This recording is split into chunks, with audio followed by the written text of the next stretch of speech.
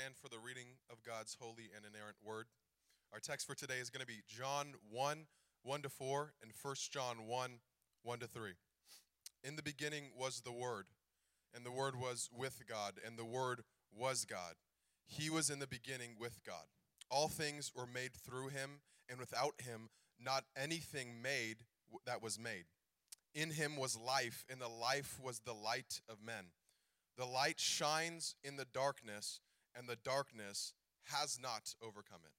1 John 1. That which was from the beginning, which we have heard, which we have seen with our eyes, which we looked upon and have touched with our hands concerning the word of life. The life was made manifest, and we have seen it and testified to it and proclaimed to you the eternal life which was with the Father and was made manifest to us. That which we have seen and heard, we proclaim also to you, so that you too may have fellowship with us. And indeed, our fellowship is with the Father and with His Son, Jesus Christ. And we are writing these things so that our joy may be complete. You may be seated.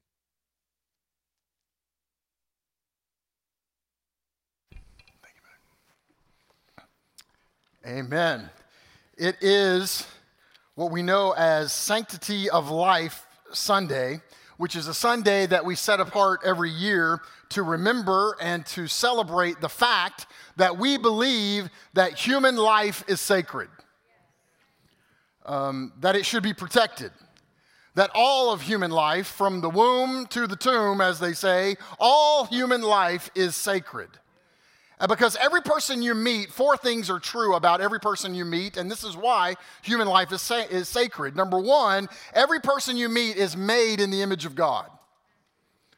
In the beginning, in Genesis 1, God says, let us make man in our image, and so in the image of God, He made them male and female. He created them. So we were made in the image of God. Later in chapter 9, it says, you shouldn't take human's life because a human was made in the image of God. So that's number one. Every person you meet, you have never met a person who wasn't made in the image of God. The second thing about them, though, is that that image has been marred by sin. Every person you meet has sinned. Ecclesiastes 7 says, there's not a righteous man alive who never sins and always does what is right. That's just how it happens. We all, like sheep, have gone astray. Each has turned to his own way. All have sinned and fallen short of the glory of God. I could do this all day. Every person you meet is made in the image of God, but that image has been marred by sin. But every person you meet, there's a third thing true about them, and that is Jesus died for them. That the perfect image of God, which was Jesus, it says in Colossians 1:15, is the image of the invisible God. He came and died on the cross for them. I know maybe some people don't believe that. Well, maybe Jesus didn't die for everybody. You know, He didn't love everybody. John 3:16, for God so loved the world that He gave His one and only Son, that whosoever believes in Him wouldn't perish but have everlasting life. 1 John 2:2, He is the atoning sacrifice for our sin, but not just ours, the sin of the whole world. 2 Corinthians 5:14 says, Christ's love compels us because we are convinced that one died for all, therefore all died. Right? So everybody you meet is made in the image of God. But they've sinned. That image has been marred by sin. But number three, Jesus died for them. One of my favorite quotes from John Wesley was, he said when he saw a beggar coming to him, he didn't see someone in tattered clothes, covered in dirt. He saw someone purpled over in the blood of Christ. That is good. Every person you meet has a fourth thing about them, and that is they're going to spend eternity somewhere. Every person you meet. Jesus said in Matthew 10, He said, listen, don't be afraid of somebody who can kill the body, and that's all they can do. Fear the one who, after killing the body, has the power to throw your soul into hell. What's the point? Everybody is going to spend eternity somewhere. So every single person you meet, those four things are true. You've never met a person that those things weren't true of them. So that should affect how we treat people. All people. Strong people and weak people. People at work, at school, at Kroger, at Starbucks. People that you watch on YouTube or on TV or you interact in social media platforms. Elderly people and young people. people in nursing homes and people in the womb, Asian, African, European, Latin, Hispanic, Australian, Native American, people from the Caribbean, from the islands, people who listen to salsa music or country music or rap music or rock music, people who live in a city or a village or in the suburbs, people in Abu Dhabi or Calcutta, Riyadh or London, Moscow or Washington, D.C., even New York City. No matter how educated they are or they aren't, if they're illiterate or they have a PhD, whether they have a properly balanced retirement portfolio or they're begging for bread on the street corner. Listen, whether they're a Calvinist or an Arminian. I know, I'm getting crazy now. Whether they agree with us on life and marriage or don't. Whether they love Jesus or the most hardened atheist out there who doesn't even think Jesus ever existed. Every single person you meet, everyone, is made in the image of God. They've sinned. Jesus died for them. And they're going to spend eternity somewhere. Every single person you meet. So what? So as believers, and that's who we are, as believers, we treat people with dignity, respect, and the honor that the sacredness of human life deserves. This week, ironically, I was working on this message when a friend called, and I was actually trying to work on the sermon, and he just wanted to talk. He was like, hey, talk, and I'm like, dude, I'm working on the message. But he needed to get something off his chest, and so I looked down at my notes, and I realized the incongruity between what I was studying and how I was acting. So I just felt like the Lord said, he's made in my image. I died for him. Pay attention. So I just said, okay. What you want to talk about? And I just thought, well, if the sermon's bad, I'll just blame him. So there's a plus on that. Here's my point. These four things that are true, that ought to affect how we treat people when a visitor walks in our building. They're made in the image of God. Jesus died for them. They're going to spend eternity somewhere. When you go to Starbucks, the barista is not a machine. They're a human being made in the image of God. So what? So we should treat them with the dignity and respect and honor that the sacredness of human life deserves because Jesus is the one who gave us that life. Now, we've been in this series. This is week 3 on the Gospel of John. We're still in the prologue. Might take a while. But one of the themes that runs all the way through the Gospel of John, and by the way, it runs through the letters of John as well, and suspiciously also in the book of Revelation, the theme that runs from beginning to end is the theme of life. John wants you to experience for yourself, not just read about somebody else's experience. He doesn't want you to just read about first century disciples experiencing life. He wants you, 21st century disciples of Jesus, to experience this life. He wants you to know why this life is important, where you can find life, and how to get it. This is what John wants you to know. Why is it? Where is it? How is it? So throughout his gospel, John is going to constantly bring up this theme of life because he wants you to encounter this life. So let's just look at those things real quickly, just in the Gospel of John. Why is this life so important? Well, John is over the top about this life because it's not just any old kind of life. He's not talking about sucking oxygen in and having your heart beating, though that is kind of important. That's not what he's talking about. In fact, there are 3 primary Greek words that in the New Testament gets translated with the word life, okay? So the first is bios, and it just refers to the physical body, like air going in and being a body, being alive. It's where we get the word biology. John never uses that word. Now, it's used in other places in the New Testament. In Greek literature, bios was something that was used a lot. John never uses it. There's a second term for life, which was psyche, which refers to like the life, the psychological life of the human soul. It refers to the soul, which we tend to think of as mind, will, and emotions. We tend to think that way about the soul. John does use that word a few times. It's where we get the word psychology. But there's a third word. And it's the word that overwhelmingly John uses. It's the word zoe, which refers to uncreated, eternal life of God. It's the divine life uniquely possessed by God himself. Now, there's some overlap between the three words, like the semantic domains aren't perfectly hermetically sealed, right? They kind of do go over each other, but Zoe almost exclusively means eternal life. In fact, most of the time when it's there, it has a modifier, eternal life. And sometimes it doesn't say eternal life, but even when the eternal's not there, that's what it's talking about. And we have this even in English, right? I was reading about a guy, he was driving down the road and he had a bottle of water and he was drinking a bottle of water, and his son, who had learned to read, was sitting in the passenger side next to him, and they went by a great big billboard, and the billboard said, "Don't drink and drive, or you could go to prison." And the little boy rebuked his dad. He chastised him. He's like, "What are you doing? You could go to prison. Don't you know the law says don't drink and drive?" And he says to his son, "No, son, it doesn't mean like don't drink water and drive. It means don't drink alcohol and drive." Well, it's like shorthand. We know that. When someone says, you intuitively know this, right? When somebody says don't drink and drive, you know what they mean is don't drink alcohol and drive. And the little boy said, "Well, that's not what it said. It said don't drink and drive." Now, here's my point. When John says Zoe, it's shorthand.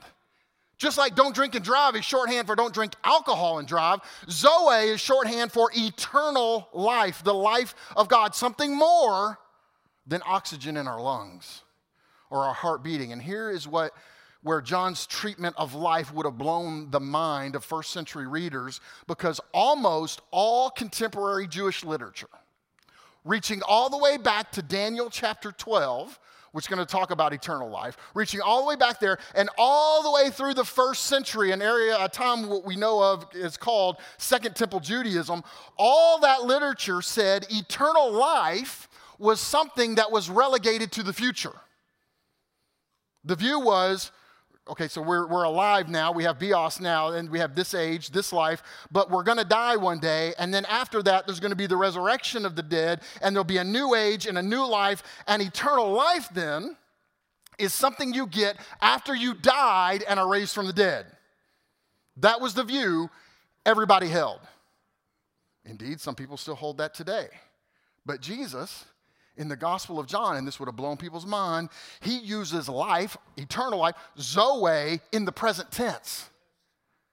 John is saying that the life of the future age, eternal life, God's life, has broken into the present, into our age, and is available to us. This is what Jesus said, John 3, verse 36. "Whoever believes in the Son has eternal life." He didn't say whoever believes in the Son one day will have eternal life. Eternal life isn't something you get when you die. It's something you get when you believe. And Jesus said he came to give it to us. John 10:10, "I have come that they may have life," Zoe, eternal life, "and have it to the full." This is why John wrote his gospel. John 20, verse 31. Jesus performed, many other signs in the presence of his disciples, which aren't recorded in this book. "But these are written that you may believe that Jesus is the Messiah, the Son of God, and by believing you may have life." Zoe, eternal life in his name. Now, one of the reasons this is so important, and this has been pointed out by a number of biblical scholars. My two favorite, most trusted scholars of John are Craig Keener and Richard Bauckham, and they both point this out in their work, that in the Gospel of John, the idea of life or eternal life plays the same role that the kingdom of God does in Matthew, Mark, and Luke. In Matthew, Mark, and Luke, Jesus is constantly proclaiming the kingdom of God is at hand, and he's doing miracles, and the miracles are seen as demonstrations of the kingdom of God. That's Matthew, Mark, and Luke. In John, Jesus only even mentions the kingdom in one conversation. Towards the beginning, in John chapter 3 with Nicodemus, he tells Nicodemus, unless you're born from above, you cannot see the kingdom. Unless you're born of the Spirit, you can't enter the kingdom. And then he doesn't talk about the kingdom anymore. In fact, he's tied the kingdom to this language of life. If you're born again, born of the Spirit, it's life.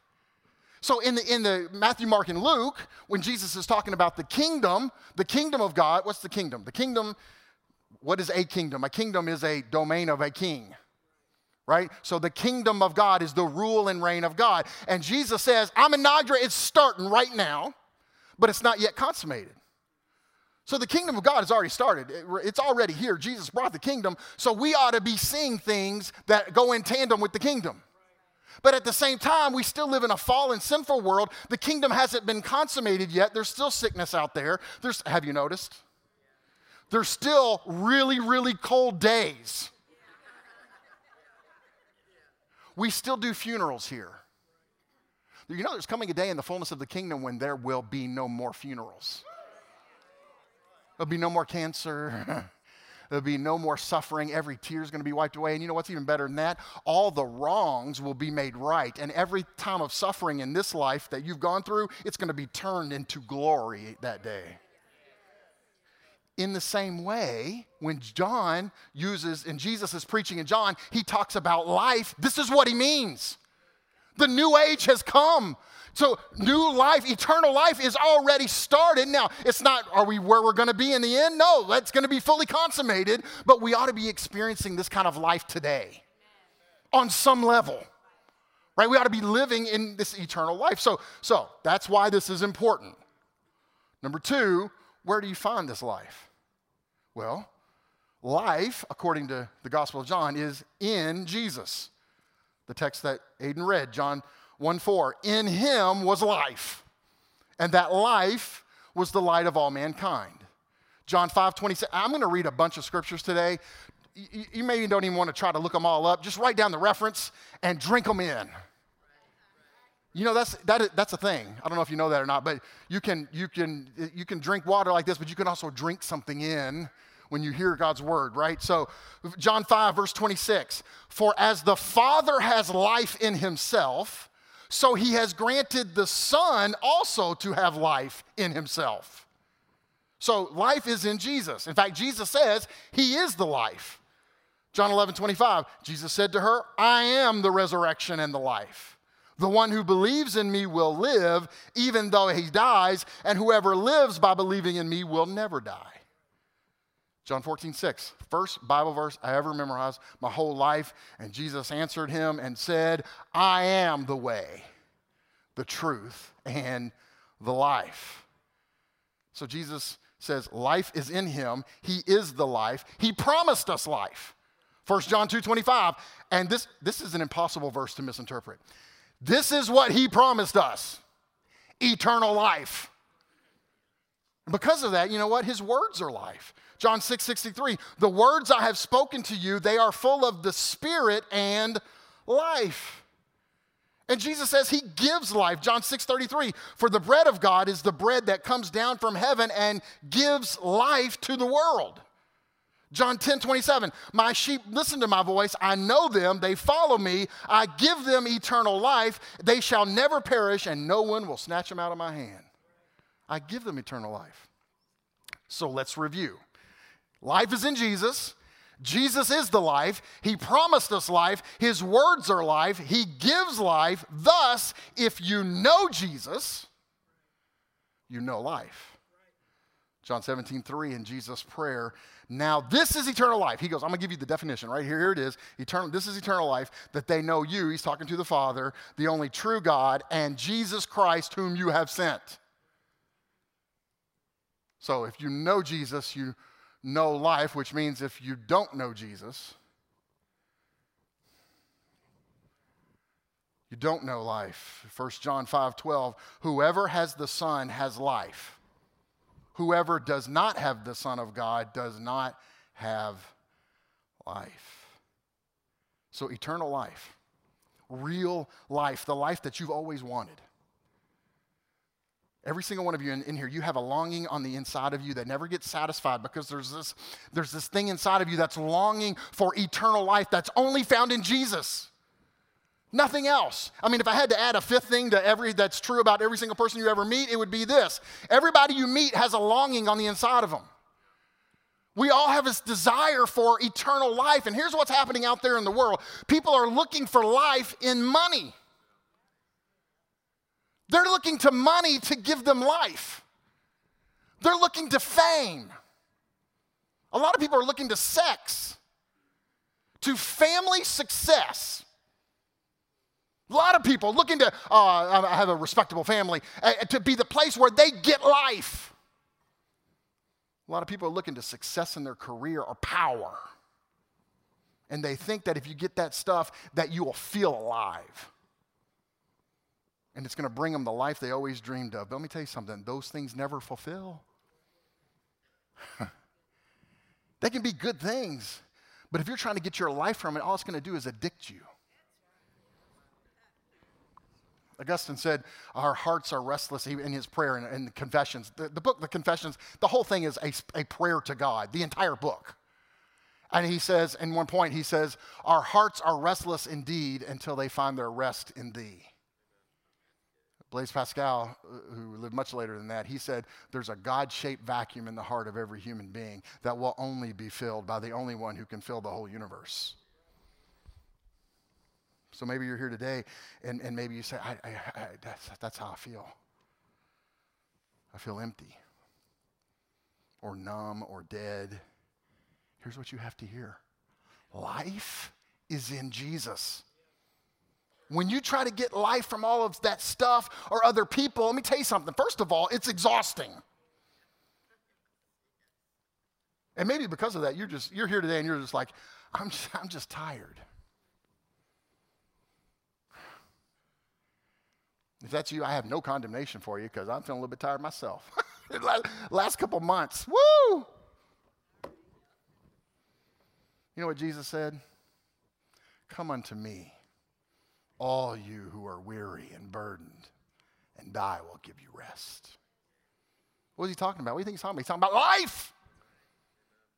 So that's why life is important, and that's where you find it. Well, how do you get it? Well, the unequivocal answer in the Gospel of John is you get this life by believing in Jesus. Knowing Jesus by believing in Jesus. Listen to these scriptures. Again, you can just write down the references. John 3, 14 to 16. Just as Moses lifted up the snake in the wilderness, so the Son of Man must be lifted up, that everyone who believes may have eternal life in him. For God so loved the world that he gave his one and only Son, that whosoever believes in him shall not perish, but have eternal life. John 3:36, whoever believes in the Son has eternal life. But whoever rejects the Son will not see life, for God's wrath remains on them. John 5:20, that's a hard verse. John 5:24, very truly I tell you, whoever hears my word and believes him who sent me has eternal life and will not be judged, but has crossed over from death to life. John 6:47, very truly I tell you, the one who believes has eternal life. Is anybody seeing a theme here? Okay, that was the point. Again, the end of John, these are written that you may believe that Jesus is the Messiah, the Son of God, that by believing you may have life in his name. Here's the deal. Jesus, okay, all right, this is my warning. I'm about to say a statement that is politically incorrect. But I'm warning you ahead of time so no one can be offended. Because that's a thing. Not to be offensive, and then people say things offensive, but this is the truth. Jesus is the only way to eternal life. And that's not an unloving thing to say. That is a loving thing to tell people. Jesus is the way to eternal life. So how would we apply all of this? Right? Because every message has got to have a so what, who cares, how does that affect me part of the sermon. This is it. So obviously, the first way I would apply this message is to invite you to place your trust in Jesus, to put your faith in Jesus Christ, to believe in him. And maybe if you're here today and you've never done that, you've never made that decision to put your trust in Christ, to believe Jesus, today is your day. It's the day of salvation, and in just a moment we're going to have an altar call, and it's going to be open, and there's going to be somebody to walk you through that and pray with you. And you can be born again. That's the first way. The second way I would, just apply that is, it is Sanctity of Life Sunday, and I would say, since Jesus is pro-life, you should be pro-life. that as Christians, as believers, we ought to be for life. We ought to honor life. Because even if a baby's in the womb, it's made in the image of God. But not just that. When I say pro-life, I don't just mean we're going to be against abortion. I mean we're going to be against racism. That's part of being pro-life. We're going to be against ageism. We're not going to dishonor the elderly. Because we're pro-life. I could keep going down this road, but you get the point. So the first application is, if you don't know Jesus yet, know Jesus. Today is the day of salvation. Get born again. Put your faith in him. The second thing is, I would encourage you to be for life. But here's the third way. I'm going to unpack this a little bit more. There is another way that we can apply everything I just said. And Holy Spirit, I pray you help me here. Many of us here would say, I've already put my faith in Jesus. I've already placed my trust in Christ, but you are still listening to other voices that do not give life. In other words, you've said, yes, I believe Jesus is the life, but then you live as if he isn't.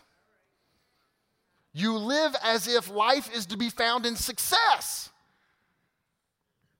Life is to be found in having money. Life is to be found in, having a certain haircut or wearing a certain pair of jeans or drinking this kind of beer or driving this kind of car. And you think that's where you get life.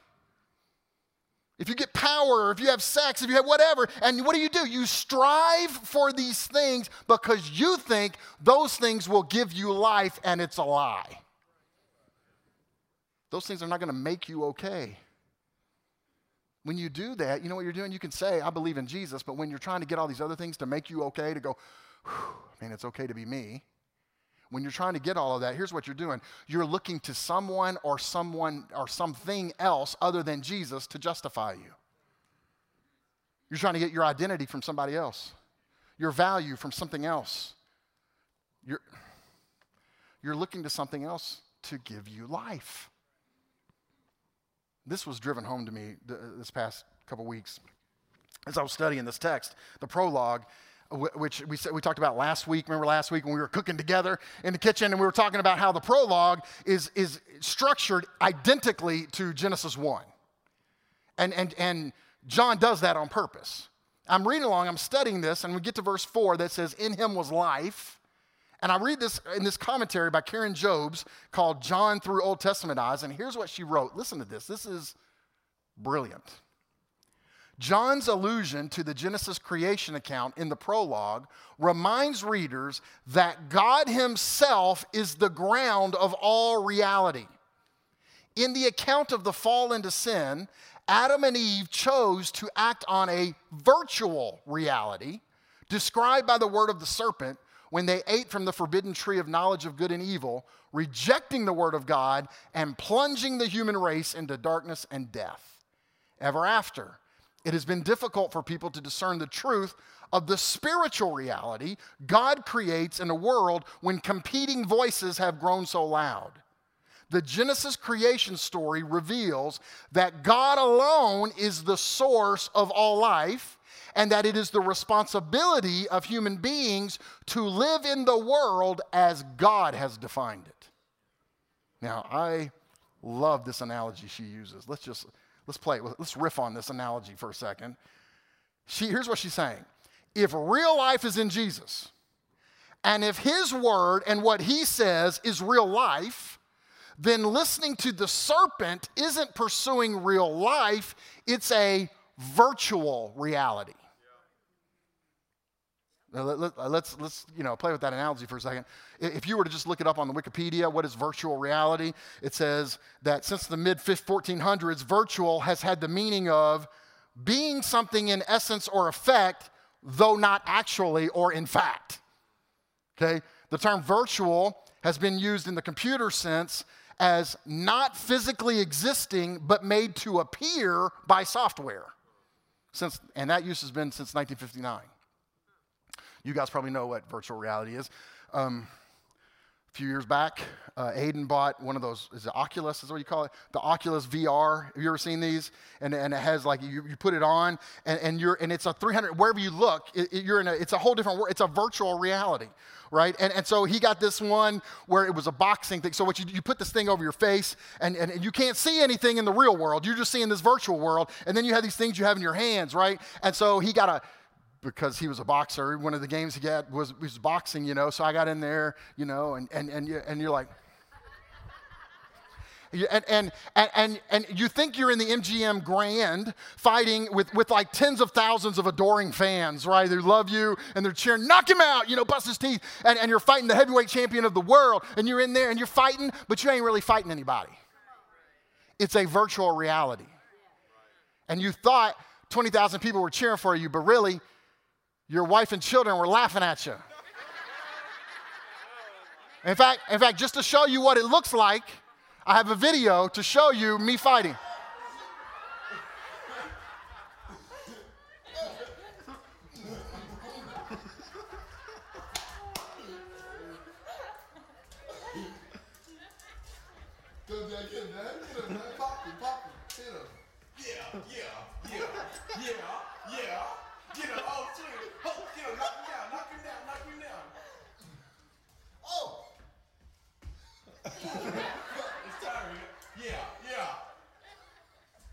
All right.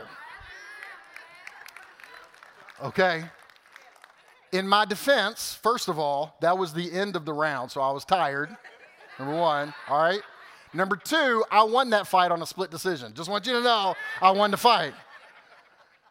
Now, here's my point. Why am I even bringing this up? Here's my point. That's not real life. That's virtual life. I wasn't actually in a ring. I wasn't actually fighting anybody. I didn't knock a guy down. I didn't win the belt.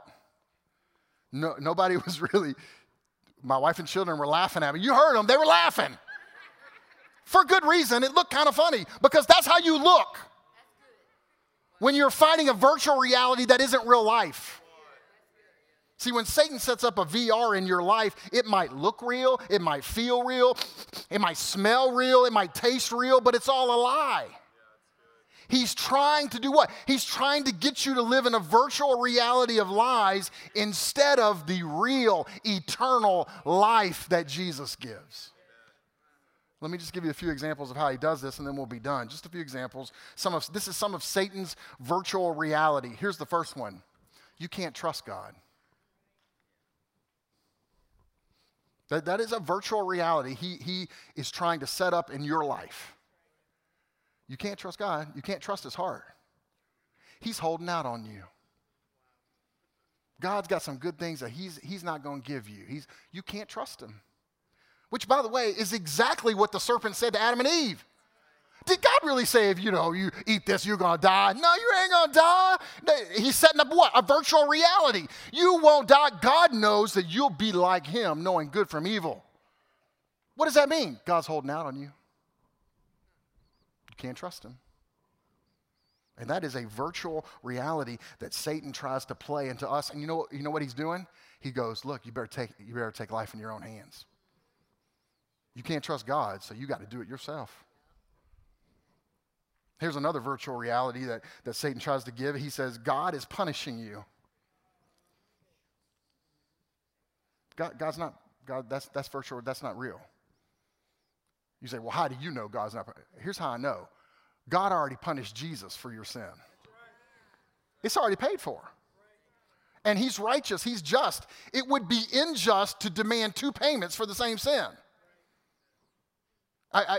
Many years ago, I heard Tim Keller say this. Tim Keller, who went on to be with Jesus last year. And I'm very sad about that. But God and I have already talked about it. We're okay now.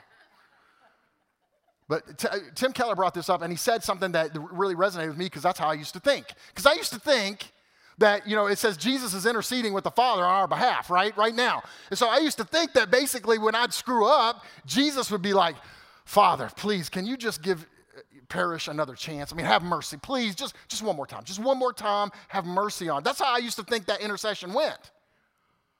And I just wondered, how long is he going to be able to do that? That's like, because I messed up a lot of times. And Tim Keller, and he says, actually, that's not how the intercession goes. The intercession goes like this, because Hebrews says that he brought his blood into the holiest of holies.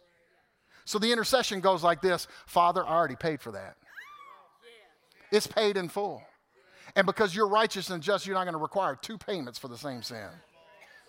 So I get off. Why? Because Jesus already paid the price. It's like one time I was at Kroger. Has this ever happened to you? If you're married, this has. You're at Kroger, and you just paid out, and you're walking out, and you get a text from your wife saying, if you're still at Kroger, can you pick up whatever, right? Which, because she got Find My Friends when she says, if you're still at Kroger. That's just a nice way of her saying, I need you to do something for me. So I just paid out. I'm like, okay, so I go back in. I get the thing that I need to pick up. I'm going through to pay out. And the lady sees the other things I have in the bag, and she says, did you pay for those? And I say, yes, I did. I pull out my receipt. And she can't demand, because as soon as I paid for it, I own it. It's not hers to charge me for anymore. Listen, Jesus is in the Holy of Holies he's got the receipt. It's called his precious blood that was shed for us. So if Satan is trying to tell you that you're going through something because God's punishing you, that's a virtual reality. Now, yes, there is this thing called sowing and reaping. So you may have sowed some bad seed. So the thing to do is get some good seed. Start throwing some good seed. Because you do reap what you sow, but that's something totally different from God punishing. God's not punishing you. Here's another one. Here's another virtual reality. It's a big one right here. You must earn God's favor or love. So you better work harder. Man, you better never rest. You better do more. You better never rest in his love. Man, this is a virtual reality that causes people to burn out as they serve the Lord. I mean, he says, my yoke is easy and my burden is light, and we're burning out. I did. Look, I ain't judging anybody, but I burned out. Because I believe virtual reality. That I could actually earn God's. Listen, God loves you more than anything you'll ever do for him.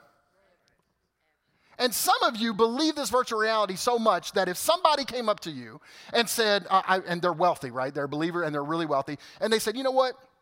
I believe God wants you just to bask in his love for you. So here's what we're going to do. I'm going to rent a house on the beach for you for 3 months. And I want you for 3 months to sit on the beach and contemplate God's love for you. Some of y'all couldn't do that. My wife's going, I could do that. Send me. God, I dare you. I dare you. I dare you. I could do that. Most of y'all couldn't do that. Because on day 2, if you got to day 2, you'd be feeling guilty for doing that because you think you have to earn God's love. You think you got to do something to have God's favor rest on you. And what you got to do is believe in Jesus because he already did it. God's favor already rests on you because of Jesus. Which is another way of saying believe the gospel. Here's another one. This will be the last one. You are insignificant. This is a virtual reality. It's not real. You're not enough. That's how this one goes. You're insignificant. You're not enough. You don't have enough. Everyone's going to forget you when you're gone. Because you're insignificant. Let me tell you something. You know what? That's the lie of Satan. That's the virtual. Let me tell you what the truth is. The truth is you're made in the image of God. Jesus died on the cross for you. The most precious thing in the universe was given for you. Insignificant? Nothing could be more significant. Nothing. These are just a few examples. Listen, real, true, eternal life is found in Jesus, and he wants you to have it. He wants you to have the life. Eternal life that he won on the cross. I'll close with this. John 10:10. John 10:10 in the Hawaiian Pidgin translation. Okay? And if you don't believe this, look it up. It's at pigeonbible.org, okay? John 10:10 in the Hawaiian Pidgin. The Stealaga, which is another way for the thief, right? The Stealaga, he only come for to steal, kill, and to bust up the place. But when I come so the people can come alive inside and live to the max. I like that. I think Jesus may have talked that way in Aramaic. He was like, I came so that people would come alive inside and live to the max. That's eternal life. It's not just having a lot of stuff in this life. It's eternal life. And it is only found in Jesus.